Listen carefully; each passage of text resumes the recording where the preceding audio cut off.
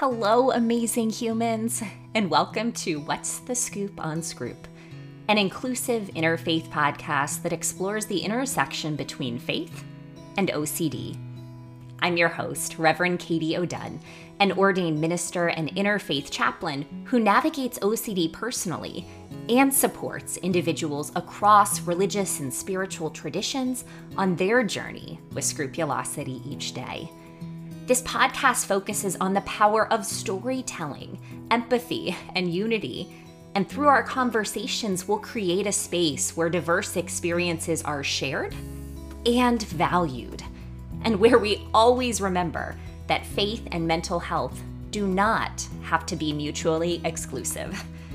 Join me on the first Monday of each month for captivating interviews with insightful experts in the field and inspiring individuals who share their lived experiences. And on the third Monday, I'll dive into different perspectives on faith, OCD, scrupulosity, and even taboo intrusive thoughts in faith communities, making sure to answer all of your questions. Together, we'll leave no stone unturned, exploring evidence-based treatments and taking a leap of faith along the way. So let's come together. Let's support one another. And let's begin to curiously ask the question, what really is the scoop on Scroop?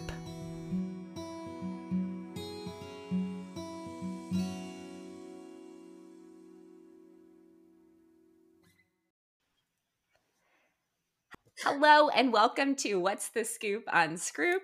We are so excited to have a special guest here today, Dr. Emily Bailey, who is a clinical psychologist in private practice in Atlanta, Georgia, where she treats children, adolescents, and adults who present with OCD and anxiety disorders. She obtained her doctorate in clinical psychology from Mercer University. Her research interests include social anxiety disorders and attentional disengagement, therapeutic alliance, treatment-seeking behaviors, and parental influence on child psychopathology. While her clinical focus is individuals diagnosed with OCD and other anxiety disorders, she has experience working with diverse populations using evidence-based treatment, including CBT and ERP. Emily is passionate about helping her patients achieve a more meaningful, satisfying, and valued life.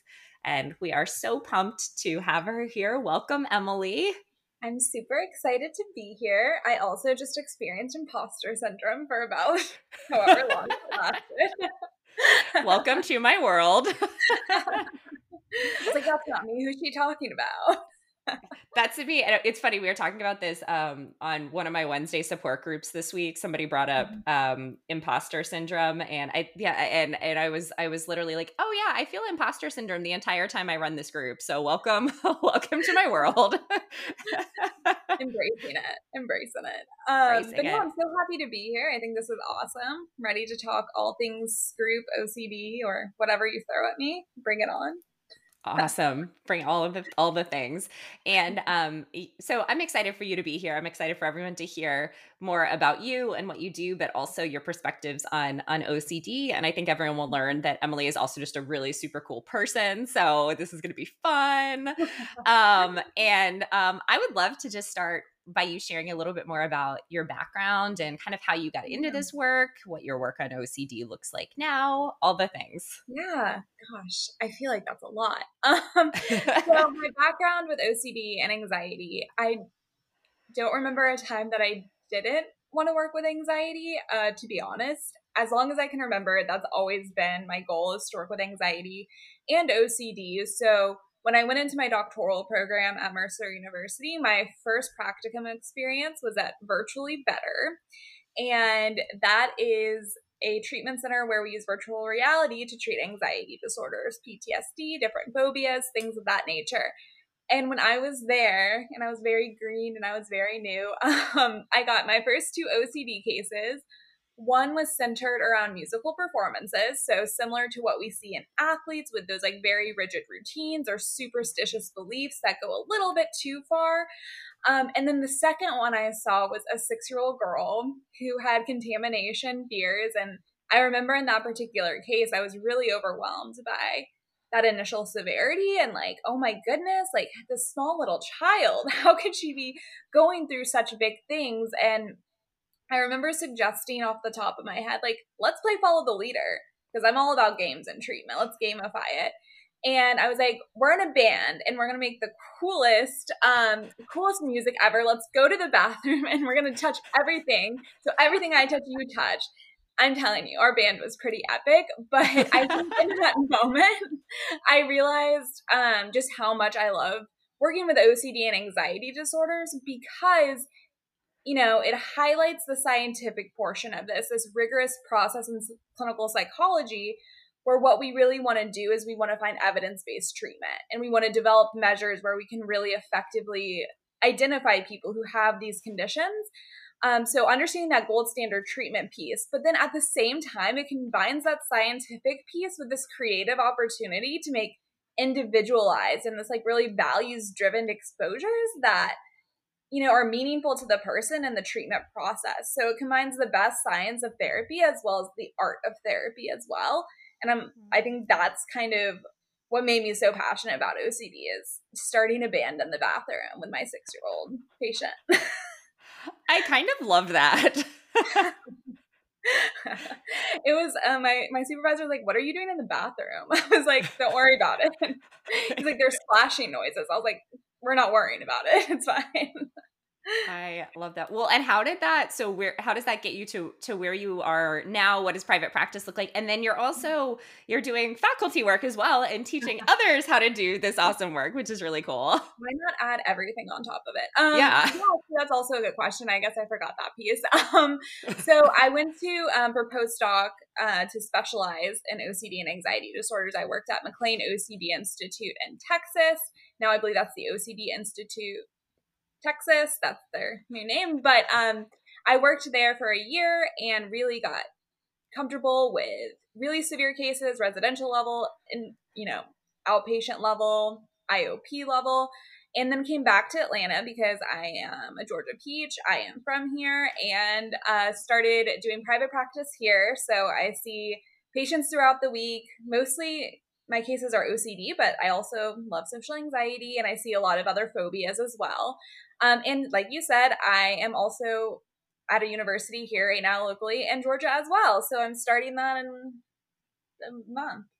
So I'll be teaching, no pressure. I'll be teaching all about this and how to really also have other people become passionate about treating others, but this integration of faith with treatment, because it is a component that's missed so much. So I'm excited because I think my role offers a great opportunity to just spread the word still.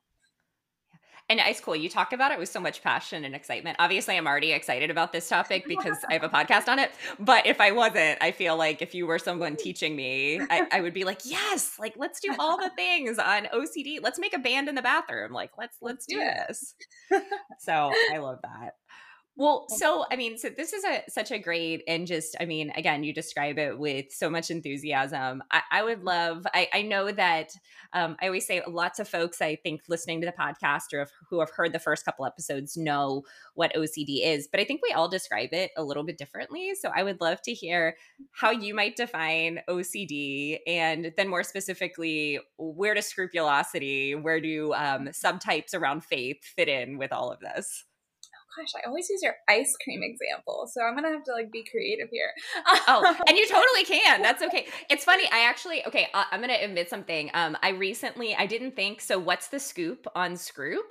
I didn't actually think about it being scoops of ice cream until somebody the other day. Yeah, I didn't even think about that. I was like, just what's the scoop? And then somebody the other day was like, wow, it's so cool how that goes with your ice cream example. And I was like, yeah. Totally I did it totally on purpose. So it totally fits now, but I had no idea that that even went together. Look at you, just being awesome all around, connecting all the pieces. Yeah, so OCD, gosh, I feel like whenever I explain this, I'm like, I just keep repeating myself over and over again. But OCD is not a quirk.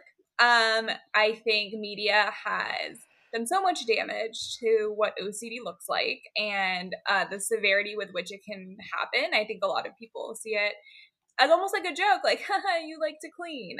And it's really something so much more than that, right? It's debilitating for quite a few people, more than quite a few. And obsessive compulsive disorder is composed of two different things, right? Obsessions and compulsions. Obsessions are those really intrusive thoughts, meaning they're not wanted. You don't like that they pop in your head. You're not willing them to come forward. They're just there. Those intrusive thoughts. And then there's the compulsions, right? And that's the behaviors you engage in to make the distress that's caused by the thoughts go away, or at least, if not go away, reduce. And so it can span a lot of different subtypes, right? The subtypes don't really matter. The content doesn't really matter. We treat it very similarly. But scrupulosity specifically is like a subtype of OCD, and it really involves the obsessions and compulsions that span any and all religious experience. So in my mind, this isn't about one religion. This isn't just for Christianity. This is for anyone in any religious experience. And it emphasizes fear of acting in a way that's inconsistent with religious doctrine, right? Whatever that may be for that person. And it also may involve practicing in a really rigid way, or in a way that is extreme compared to what the congregation or other people in that faith would say is normal. So it could be fear of committing sins, fear of going to hell, being punished by a higher being, becoming possessed, and it manifests in ways that trip a lot of faith leaders up, which it trips a lot of clinicians up too, where it looks like people are being really overly, like really devout and faithful. Yeah. And in reality, it's really, they're rigidly following rules and trying to pray correctly and checking their level of faithness to ensure something bad doesn't happen to themselves or other people or to the world, whatever that may look like. So again, that's kind of my short version.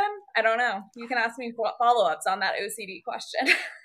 No, I think that's such a great example. One, that it's not what we typically think of in the media as a cute quirk, and two, how it latches on to so many things that someone cares about, including faith. And I love that you highlighted that for faith leaders who might be really well-meaning, or someone who might not know about scrupulosity, it might look like, oh, wow, this person is so devoted to their faith. They are so into this, when it's really not about that. It's like them feeding the disorder, not actually doing something in a value-driven way. Right, exactly. And it's really based in fear, and it's not based in values. And that's kind of the distinction, is if somebody's doing it out of fear, like, it can be impressive how devout they are, but it's not truly devout in the way that we want it to. We want it to be meaningful and comforting and not fear-driven. Right? Mm-hmm. Yeah, I've started even doing like charts where I'm having kind of separating out practices into two buckets. And ironically, the charts are like pink with sparkles. So I'm sure everyone, clinicians I work with, people will pay attention to it. Yes, so. Clearly. But yeah, just being like, having people literally list out, okay, here's what I'm doing because of fear, guilt, anxiety, shame, all of this, versus meaning, hope. I am genuinely interested. I'm excited about this. And those things are very, very different when you're actually engaging with faith versus almost worshiping OCD. Yeah. OCD, like you've said, hijacks pretty much faith in any sense of the word, right? Like, it will hijack your faith and make you believe that what you're doing is the correct thing, and that if you don't do it, something's wrong, right? You have to calm your OCD down in some way. But it attaches to all different types of values, right? That's why OCD can be so debilitating. It attacks the most important things in your life, whether that's family, health, whatever it may be. And the faith concerns just go across subtypes as well. And I think what sometimes people don't realize is that faith in and of itself can also appear in other subtypes of OCD that doesn't necessarily relate to scrupulosity. And so it just gets so complex and so tricky. But I'm also here to I just want to say that faith concerns about faith, right, that are driven by OCD pop up in all presentations of OCD. It doesn't have to be scrupulosity. Yeah. Oh, it's such a good point. And I hear from folks all the time, like, oh, wait, so what, do I have harm OCD? Do I have religious OCD? What do I have? And it's like, it's all OCD. This can fall across the board. Like, the only limit is your imagination. And your imagination has no limits, really. Yeah. Truly. Yeah, that's true. I just like pictured SpongeBob being like imagination. What's so fascinating to me about OCD, and I guess another reason I'm so passionate about it, is there's the multiple themes of OCD overlap at once. That's why I think your point of like OCD is OCD is OCD is so, so important, because it creates more complex presentations, yes, but at the end of the day, we're going to treat it similarly. And, you know, it requires a more thorough hierarchy. It requires more examination of beliefs. But at the end of the day, if someone has harm and aggressive, intrusive thoughts, right, they can think, am I a bad person for hurting someone morally, right? Like, am I a bad person? Or what if I gave the incorrect advice or incorrect scripture to someone and something bad happens and I was the cause of them going to hell? Or like, you know, what if, you know, I'm having these sexually intrusive thoughts and, you know, or I'm sexually involved with someone in the church, and what if that's, you know, or whatever it is, Yeah. OCD is going to latch onto it. There's going to be overlap. And so it's also, don't get stuck in the nitty gritty. I mean, let your therapist do that a little bit, but really what we need to do is we just need to really target the belief itself. What belief do you have, and how is OCD hijacking that specifically versus what the rest of your congregation does? Mm-hmm. That's so awesome. And it so feeds into treatment of being able to kind of lean into some of that maybe for the first time and challenge some of those beliefs. And I would love to hear from you a little bit about what evidence-based treatment for OCD looks like. And, you know, it's funny, I steal from you all the time a part of what you say, so I won't go ahead and say it, but I would love to hear you, just talk a little bit more about this.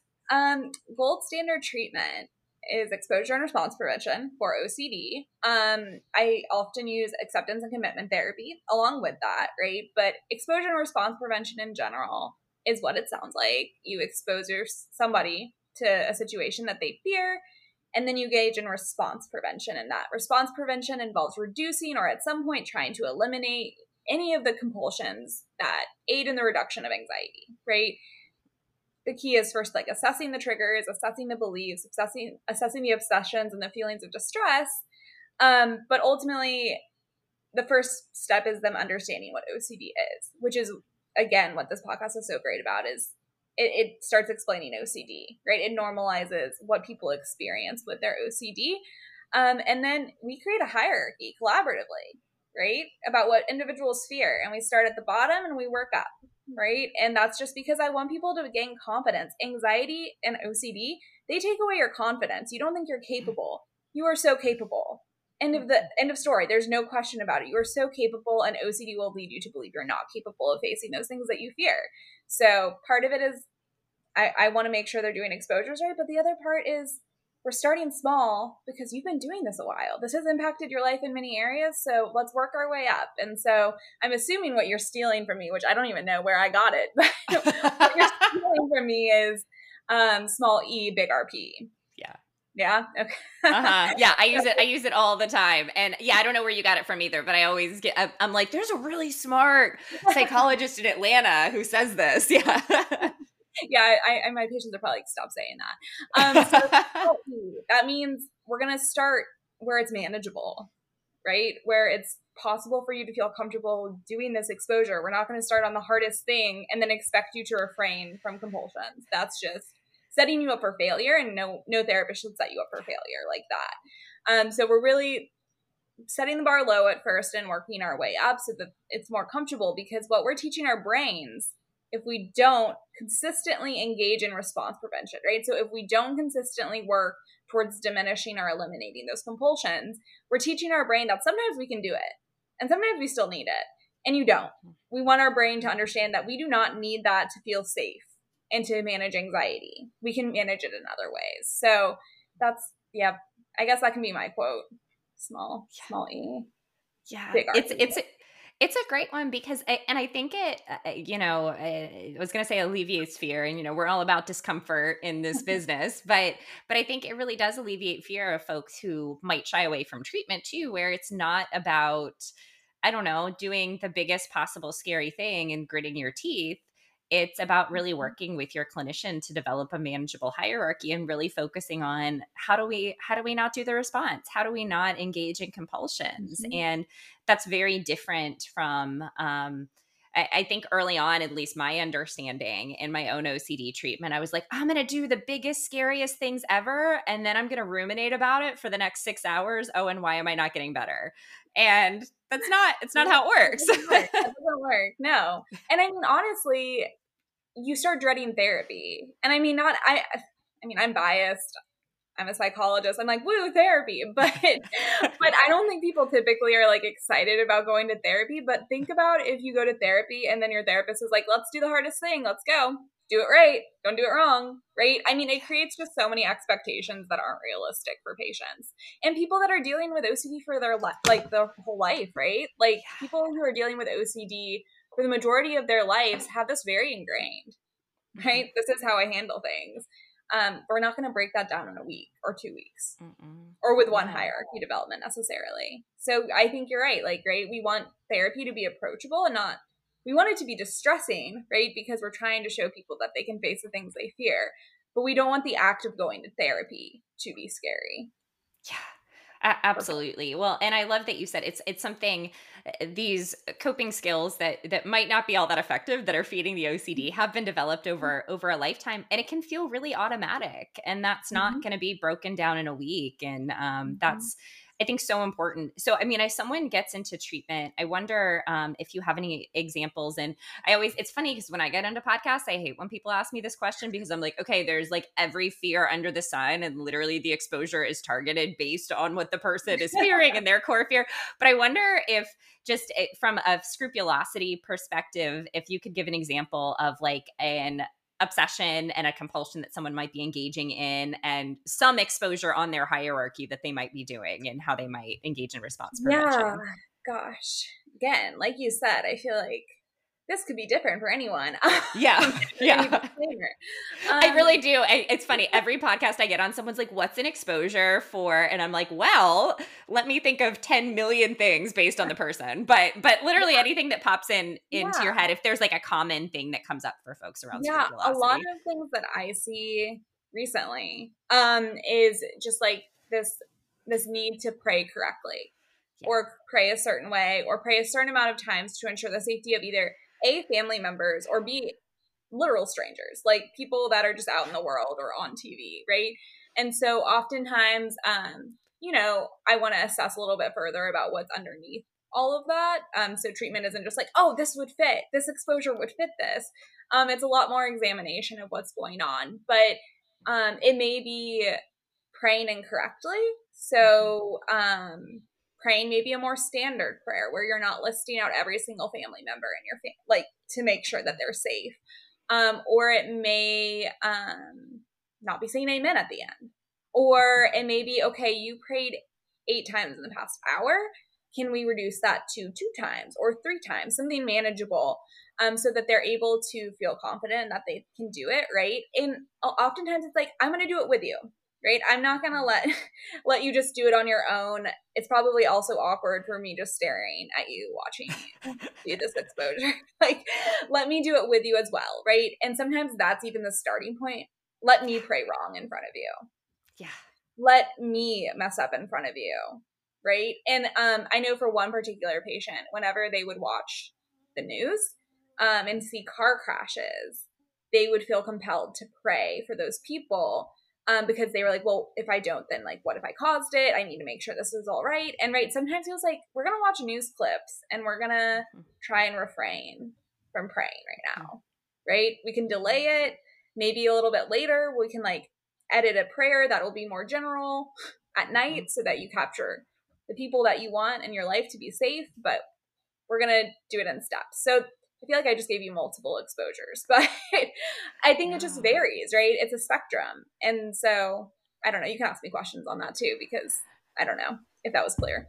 No, it was. Those are such great examples. And I love that you highlighted doing it with the person too. And I think that becomes such an important thing because it's not just, oh, I'm going to make you do the scary thing. It's, oh, we're in it together. And I love, I mean, my favorite thing to do with folks on the chaplaincy side while they're going through exposures with their clinician is we'll do practices around how do we, instead of praying for everything to be okay, how do we like shift it and say like, hey God, please help me to sit with this uncertainty and this Yeah. discomfort. And that Yes. can be huge. Yeah, and it's even like with working with kiddos, like telling their parents, like, let's all pray for like the strength to, manage this anxiety, to manage the distress or the uncertainty that we're feeling. And it does, that shift can mean everything, right? Because then it's praying to God for comfort and for like, a connection versus praying out of fear and wanting him to, like, God to do something, or,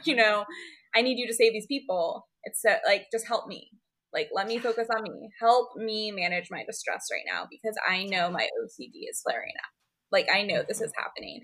And honestly, I think a lot of it is also going into ERP, correcting the myth or the misunderstanding that we're taking you away from your relationship with God or faith, because I think people are hesitant to approach exposures related to faith or prayer or anything when they feel like that's going to drive them away from their faith and make them a sinner or something of that nature, right?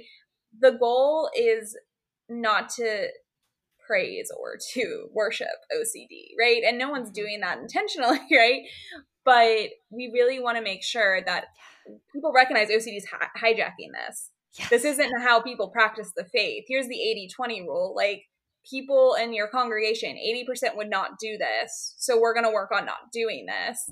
And really learning that we're just changing your relationship with anxiety. We're changing your relationship with faith a little bit. So it's practicing the tenets of your faith that you value versus the OCD skewed version that's extreme. Yeah. And I think it scares people.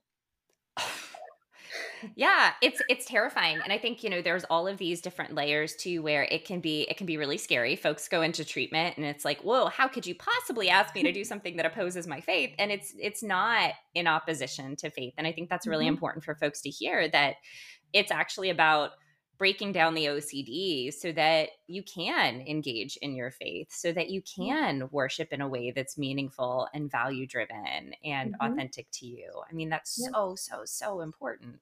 Right. And I think it's something that as a whole, sometimes clinicians miss the mark on. And sometimes it's like just very important that we have open conversations with our patients about it, is that we value diversity, we value other people, and we want we want to know what you experience religion as, right?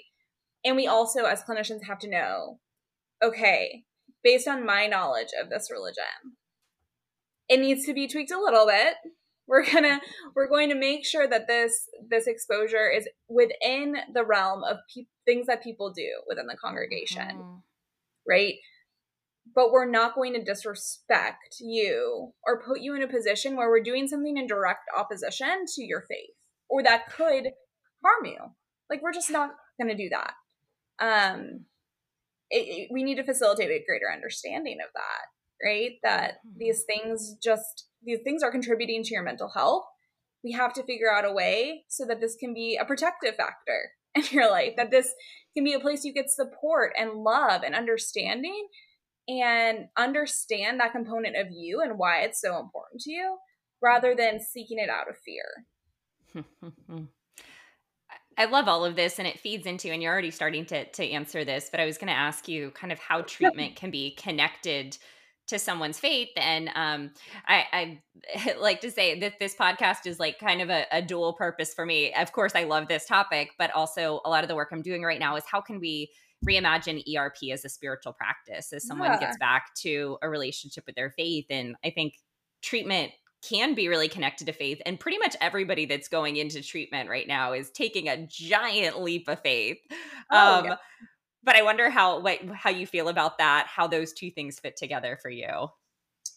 Oh my goodness. Well, I think, first of all, just to talk about like diversity and just like how we're culturally responsive within treatment, I think one of the main things is that mental health is complex and people are complex. We are not like a single facet, we're multifaceted people. And if we're not including all of these things into treatment, it's problematic. And that's part of what we're supposed to be doing as clinicians. I'm sure that's part of your work as well, is helping people understand that there's so much to them as people. There's so much more than their OCD. There's so much more than what's happening right now that's really, really tough. And they are taking this huge leap of faith. And we want to provide them the support that we know that we understand them.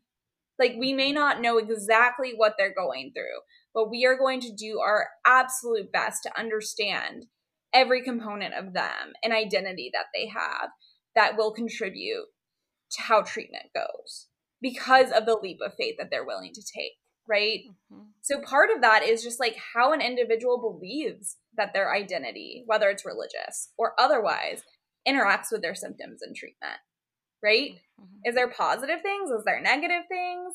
Because we always forget about the positive when we're in treatment. We're only focused on the negative. Let's also like bring out the positive, right? Are there ways that your identities, even your religion and scrupulosity, right? Is there ways that that's a strength?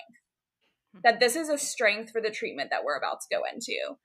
And how can we foster that more, right? And those things, are there different things that we need to discuss in the treatment plan where you really feel like this is something I can't do?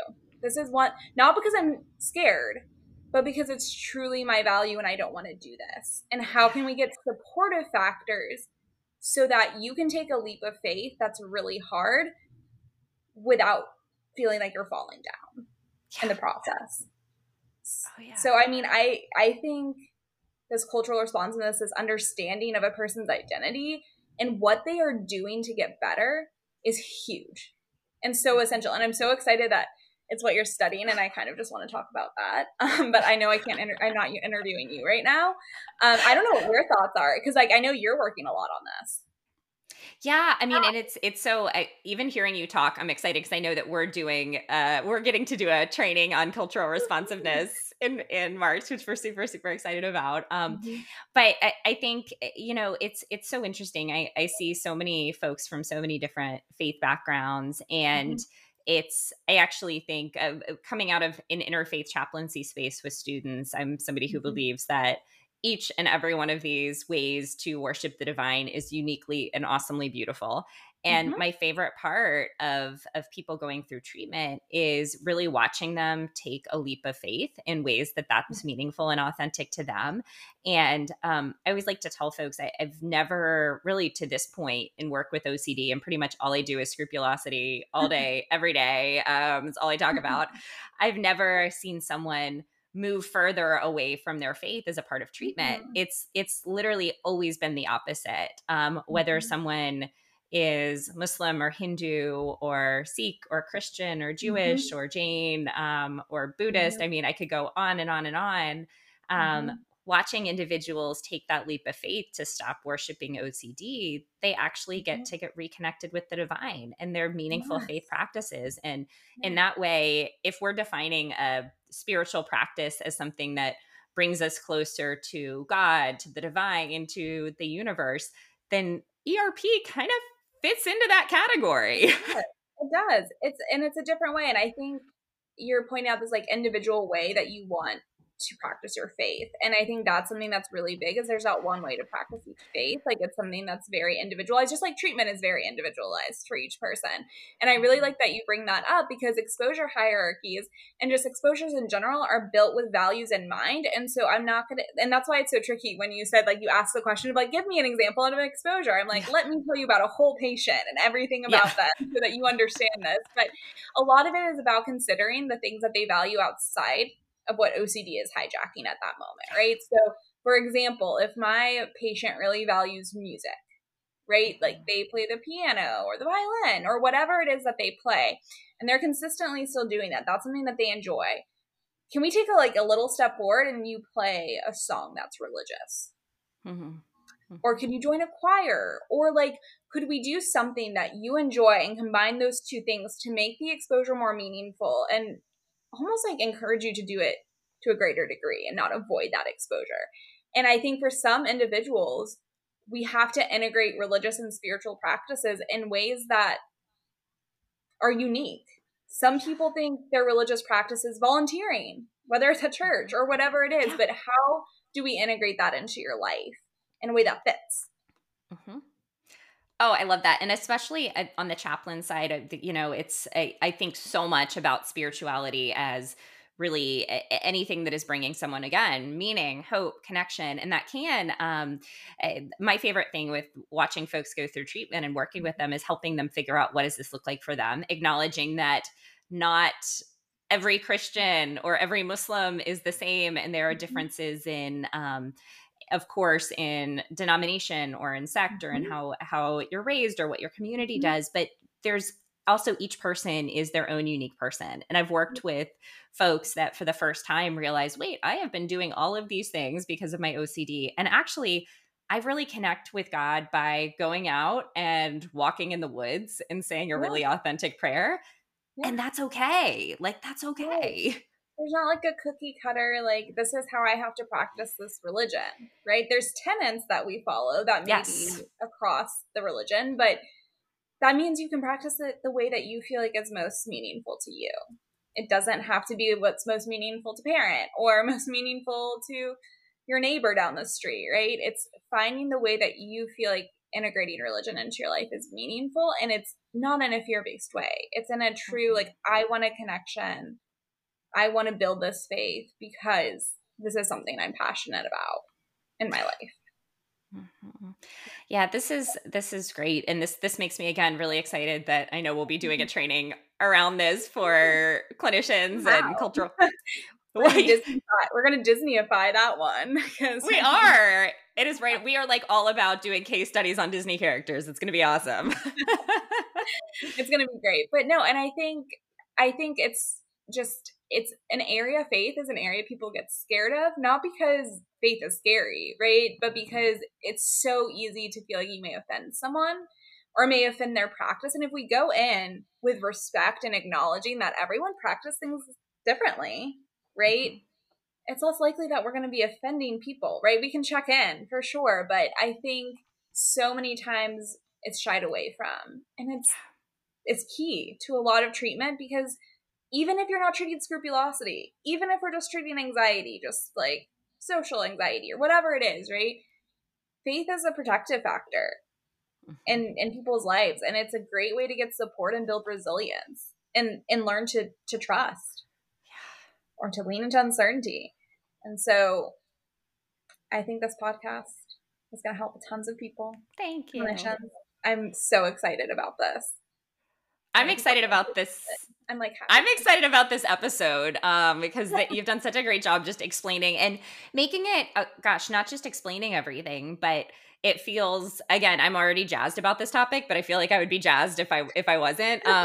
But it feels in the way that you're describing it so accessible, where it's like, oh, it doesn't have to be this scary thing. It's actually really cool and exciting to do treatment and to figure out how do I connect with my faith in a meaningful, authentic way that is reflective of everything that's important to me in my relationship with God? Exactly. Exactly. And it can get tricky, right? But that's why I'm there or another therapist there, and your Mhm. family should be there to support you typically, right? It's a journey. But Mhm. it's a worthwhile journey. Mhm. At the end of the day, your life will be so much more meaningful by pursuing things you value versus pursuing calming your OCD, Mhm. right? And I mean calming your OCD meaning doing compulsions, right? Your life will have so much more meaning if you take a step back and recognize that your purpose in life is not to keep feeding your OCD so it feels better. Yeah, absolutely. I think that's such a great place for us to start to wrap up. And I Yeah. want to ask one, if there's anything else that you'd like to share. We'll definitely have you back, by the way. This is a great like intro, and you'll definitely come back and we'll talk more about stuff. But if there's anything else you'd like, yeah, so yes.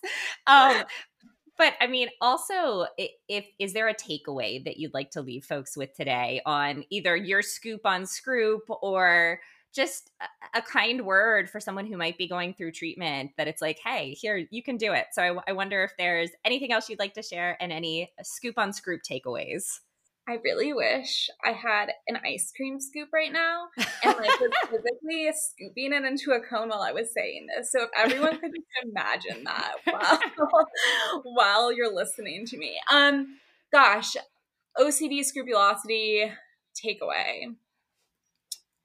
OCD is going to continue to present you with questions about religion, questions about faith, questions about anything you value that you can't answer and that don't have a solid answer. And these questions and thoughts that you have that keep coming up, they're not reflective of you as a person.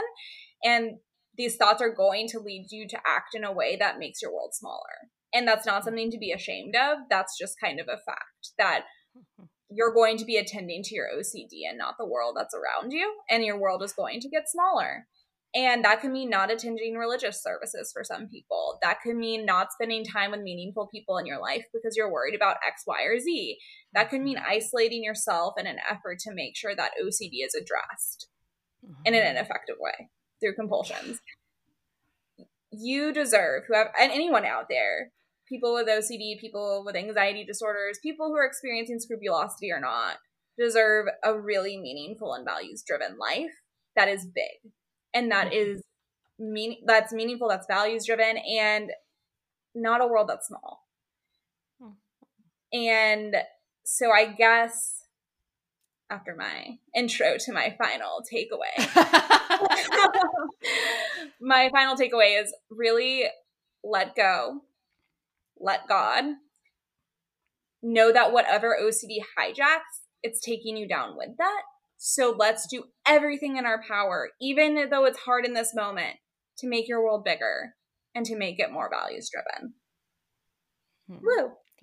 I love that. That is such there's nothing better that I could say to that. So I think that is a perfect place for us to close out with so much hope, and just thank you so much for being on the podcast thank you for today. Having me. I mean, I like talking to you in general, but this is just even more exciting level.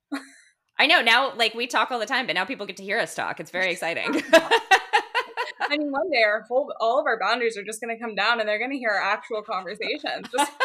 Oh gosh, that's terrifying. Get ready for it. That's why you should tune into other episodes. Oh yeah, it's totally going to happen. Awesome. Well, thank you so much, and thank you all so much for tuning in to What's the Scoop on Scroop. Thank you so much for joining me today. I hope you learned a little more about the Scoop on Scroop. I'm sending you so much love wherever you are in the journey.